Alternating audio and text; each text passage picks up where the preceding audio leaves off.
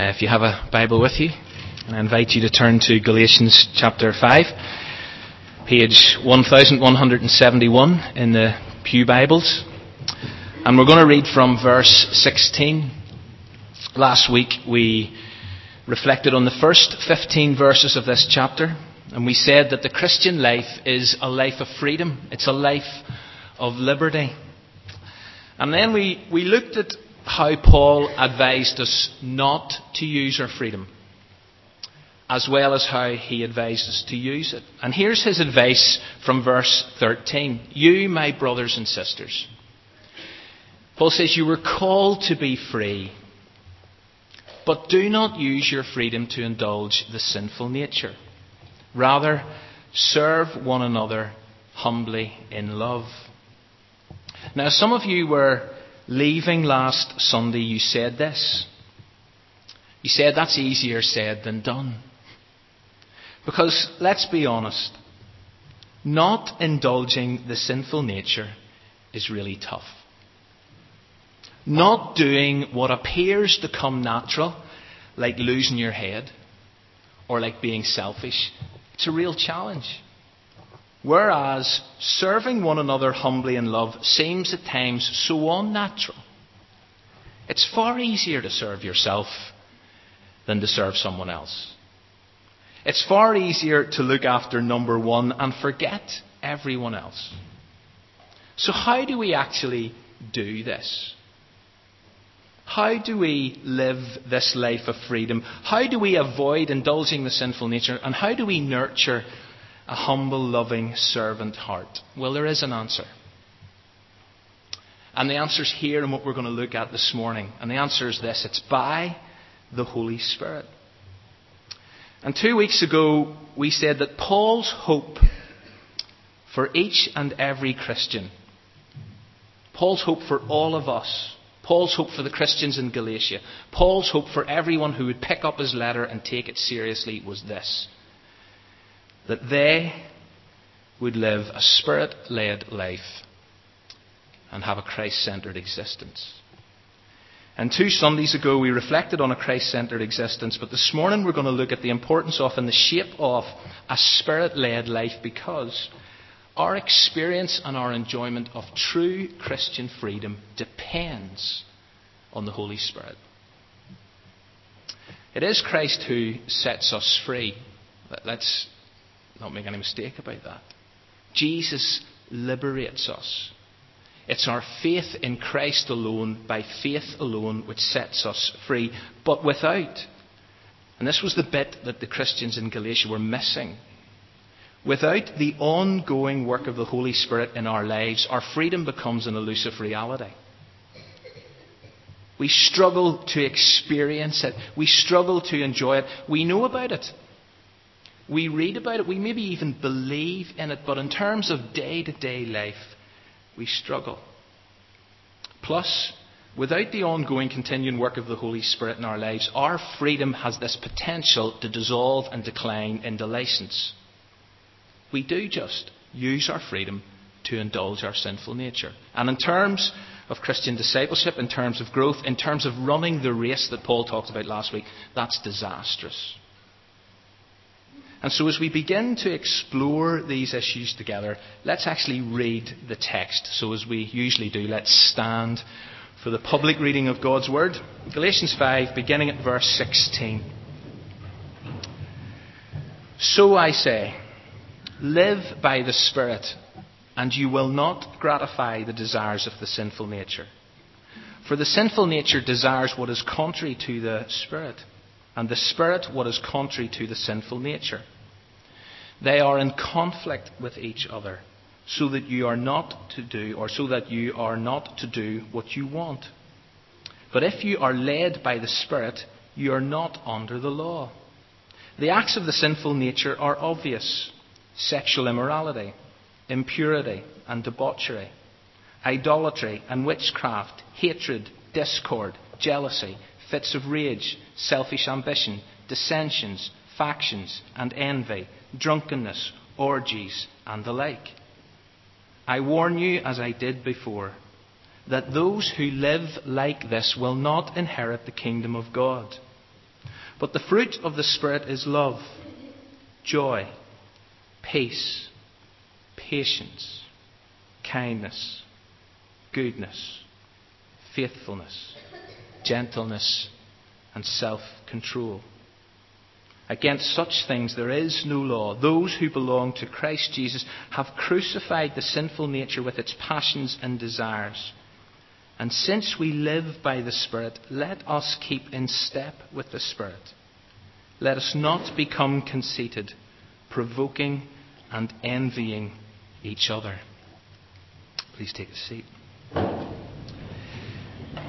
Now, almost immediately as you read those words, right at the beginning of them anyway, you realise why this is all so much easier said than done. These words and this teaching explains the tension that I'll guarantee you every Christian here this morning feels. We are a conflict zone. Paul makes it clear that there is this internal battle raging within the life of every believer, and those at war within this theatre of conflict are the sinful nature and the Spirit. And Paul says we possess both. It's what makes us unique, different. We possess both. They occupy the same territory. Problem is they don't get on. They want different things. They pull in different directions. They both have very different agendas. And therefore it's no wonder we struggle. I mean, as Christians, we often know what we should do, don't we? I know what I should do so many times. How I should live. I know what is the right choice to make. I know what is the right attitude that I should reflect. I know what is the right plan of action I should adopt. But actually following it through is far easier said than done. And so Paul's phrases in Romans 7 make so much sense to me. I don't really understand myself. For I want to do what is right, but I don't do it. Instead, I do what I hate. I want to do what is good, but I don't. I don't want to do what is wrong, but I do it anyway. And I don't know if you can identify with that, but I can. Maybe it's only me that has this struggle. And here in Galatians 5, I discover why this is the case, why this is all so much easier said than done. Because at the end of verse 17, Paul does say that the Spirit and the sinful nature are in conflict with each other. And he goes on to say, so that you do not do what you want. Thank you, Paul. That is why I don't do what I want to do. But the obvious question is this. Does that mean that we just accept this for the way it is? We sing, que sera, sera, wherever will be, and we just get on with it? Is that what we do? And even as we say that, we know that it can't be right. That can't be freedom. And so Paul does go on, or he does in this little section, he offers us help and hope and advice on how you actually live day to day with that tension. But before we turn to the recommended way forward, let me just look at the different directions, the different agendas, the very different things that each side that is in this battle, that is in this conflict, wants. And Paul starts with the sinful nature. And he lists the things that the sinful nature wants to come spilling out of our lives. And we just read them a moment ago, and they don't make pleasant reading. And I'm going to read the list again. I'm going to show you the list, only this time I'm going to use Peterson's words from the Message. Here's what the acts of the sinful nature lead to. Repetitive, loveless, cheap sex. A stinking accumulation of mental and emotional garbage. Frenzied and joyless grabs for happiness, trinket gods, magic show religion, paranoid loneliness, cutthroat competition, all-consuming yet never satisfied wants, a brutal temper, an impotence to love and to be loved, divided homes and divided lives, small-minded and lopsided pursuits, the vicious habit of depersonalizing everyone into a rival, uncontrolled and uncontrollable addictions, ugly parodies of community. And when you look down a list like that, none of it is appealing. None of it is attractive. And just in case you think, and I do love this, just in case you think, aha, Paul, you didn't mention this. Look at verse 21 where he says, and the like. It's as if to say, hey, do you know I could go on, but I think you get the idea. And the sinful nature wants to mess with our quality of life. It wants to reduce it. It wants to wreck it. And as you look down that list, you realise that any one of those, never mind all of them, will only ever lead to a less than full life, a less than free life. If the sinful nature has its way, if it takes ground, if it gains the upper hand in this conflict, you won't be free in your relationships. You won't be free in your relationships with each other, with God, or with yourself. Repetitive, loveless, cheap sex never enhances a human relationship. Trinket gods and magic show religion, all they do is drive a wedge between the Creator and the created. And uncontrollable addictions, to take one example, will create havoc in a life and in the lives of those around us. The sinful nature is anti-God. It's anti-good. It's anti-life. And therefore, it's no wonder that Paul says, listen, see if you live like this. And whenever Paul says whenever you live like this, what he means is whenever you do things like this on a regular, habitual basis, you're not going to inherit the kingdom of God. You can't inherit the kingdom of God because the kingdom of God is a kingdom of righteousness, godliness and self-control. And any of the above, any on that list, have no place in a kingdom like that. And so having described the acts of the sinful nature, what it is that it wants to spill out of our lives, and the reality is, as we look around us and as we look within at times, it spills out of so many people's lives. Paul then turns his attention to the fruit of the Spirit. And here, if you like, is what the opposing side in this conflict wants to come spilling out of our lives. And it's love, joy, peace, patience, kindness, goodness, gentleness, faithfulness, and self-control. And the contrast between that list and the previous list is striking. And I came across this recently that I think helpfully illustrates the difference between the two opposing factions. You see, the acts of the sinful nature are evil, the fruit of the Spirit's good. Acts of sinful nature are destructive, the fruit of the Spirit's productive. The acts of sinful nature are easy to ignite. As we all know, the fruit of the Spirit is difficult to ignite. Acts of the sinful nature are difficult to stifle. The fruit of the Spirit is easy to stifle. Acts of sinful nature self-centered. Fruit of the Spirit self-giving. Acts of sinful nature are oppressive and possessive. Fruit of the Spirit is liberating and nurturing. Acts of sinful nature are decadent. Fruit of the Spirit is uplifting. Acts of sinful nature sinful. Fruit of the Spirit holy. And the acts of the sinful nature are deadly. Whereas the fruit of the Spirit is life-giving. And so, having described the reality of this battle within and having painted a picture of what each side wants, Paul then offers some really clear advice on how you deal with this conflict. Look at verse 16, where he started this little section. Paul writes, so I say, live by the Spirit. Or as the New Living Translation puts it, so I say, let the Holy Spirit guide your lives. But notice the next phrase there. Live by the Spirit and you will not gratify the desires of the sinful nature. In other words, and this I believe is really, really important, you will experience the desires of the sinful nature. But if you live by the Spirit, you will not indulge them. Do you know the want or the temptation to lose it with your kids? Still real. The want to hold a grudge. The want to voice off at someone else doesn't miraculously disappear.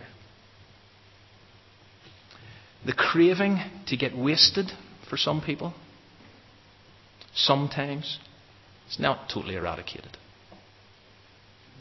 The lure of inappropriate behaviour, that's not a foreign concept to us. The sinful nature is still active, still rages, still an issue. And I believe that anyone who says otherwise, in a sense, is in denial and is in loggerheads with this clear teaching from Galatians 5.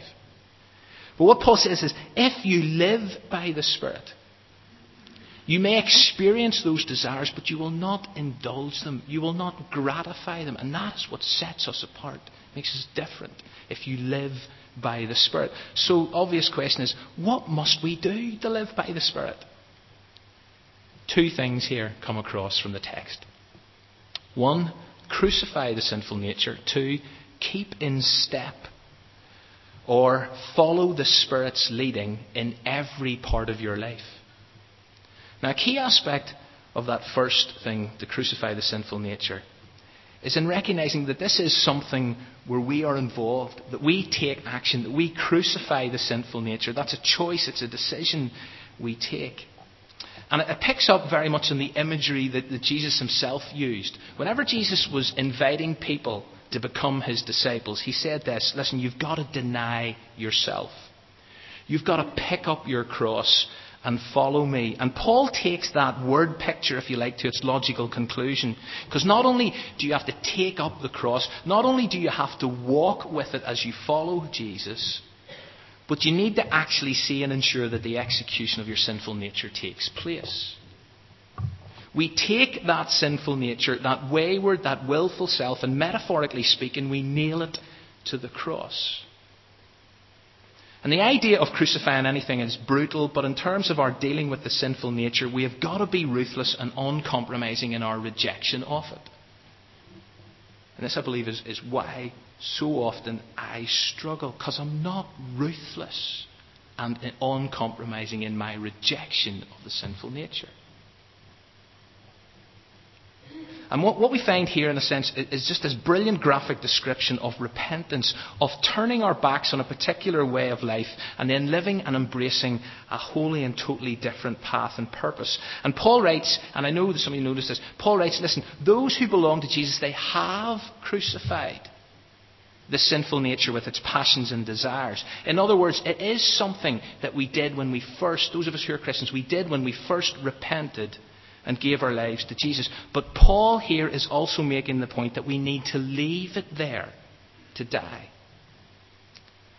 This is, if you like, an attitude that we must renew on a constant basis, a day-to-day basis. Or in the language of Jesus, you've got to pick up your cross. As Luke records what Jesus said, you've got to pick up your cross daily. It's not something you do one-off. You pick up your cross on a daily basis. There is an ongoing aspect to this. And many of us here this morning, we have repented. But the challenge of Christian discipleship, of day-to-day Christian living, is to maintain our repentance. And that is why confession of sin is a crucial ongoing spiritual discipline. It's an absolute must in terms of the holy habits that we looked at relatively recently. And whenever confession disappears from our weekly or regular schedules, we risk giving our sinful nature far too much breathing space. And the danger is then we begin to indulge it. And so how important and how present is regular confession in my life? How important and how present is regular confession in my life? And whenever we read the Psalms, we discover that God never despises, and I love the way this is put, a broken and a contrite heart. And the real question for me is this: how do I actually experience a contrite heart? What does that look like? A grieving, broken, sorrowing, repentant heart. Well, for me, a key aspect of this is the need to consistently confess my sin, to come before a loving, gracious Father through Jesus and declare my sins without excuse, without extenuating circumstances. In the words of the old confessional rite, we say, by my own fault, my own most grievous fault, I confess these sins And I specify them, and then as that goes on to say, and for all those I cannot remember. But do I do that with a broken and a contrite heart? And when was the last time my sin broke me? To live by the Spirit is to crucify the sinful nature, something that I believe Paul says here we've got to do on an ongoing basis. And then secondly, keep in step with the Spirit. The Spirit leads. The Spirit has been given to us as a guide into all truth. The Spirit leads. What Paul says here is, I urge you to follow. Keep in step. And again, there is a sense in which an act of choice is involved. Because Paul says, listen, since you live by the Spirit, you've got to keep in step with the Spirit. So that's an ongoing decision. It's an ongoing need. So in addition to being ruthless and constantly turning away from your sinful nature, you've also got to be equally disciplined in turning towards and following the Spirit's leading in every part of your life. And as we do that, what Paul says here is, as you do that, there's tangible evidence of the Spirit's fruit in your life. And notice that it's fruit. It's not fruits. And I'm sure you've heard this before, and some of you may feel this seems like I'm just splitting hairs, but you know there is a very real danger in talking about the fruits of the Spirit as opposed to the fruit of the Spirit. Paul says here, the fruit of the Spirit. See, I like apples, but I'm not keen on oranges. And strawberries are okay, but gooseberries aren't my thing. And love's great, but patience isn't me. Joy is good, but I'm not big on self-control. Kindness is nice, but I'm not into peace. And that's the danger with this. Because you see, the fruit of the Spirit comes as a package. You can't just pick certain ones and discard the others. And therefore, I've always found it far more helpful to see this in terms of segments and not fruits. That it's 9 segments of the one fruit. And as we all know, fruit doesn't grow overnight. But as we follow the Spirit's leading, when we keep in step with the Spirit, each of these, love, joy, peace, patience, kindness, goodness, gentleness, faithfulness and self-control, each of those should be growing gradually in our Christian lives. Otherwise, something's wrong. And a key dimension of the Spirit's role in our lives is to make us more like Jesus. We know that. That, if you like, is where the Spirit is leading us. Where is the Spirit leading us? He's leading us into Christ-likeness. And this fruit, these segments, were exemplified in the life of Jesus. And therefore, to keep in step with the Spirit is to allow the Spirit to produce those 9 character traits of Jesus in your life and mine.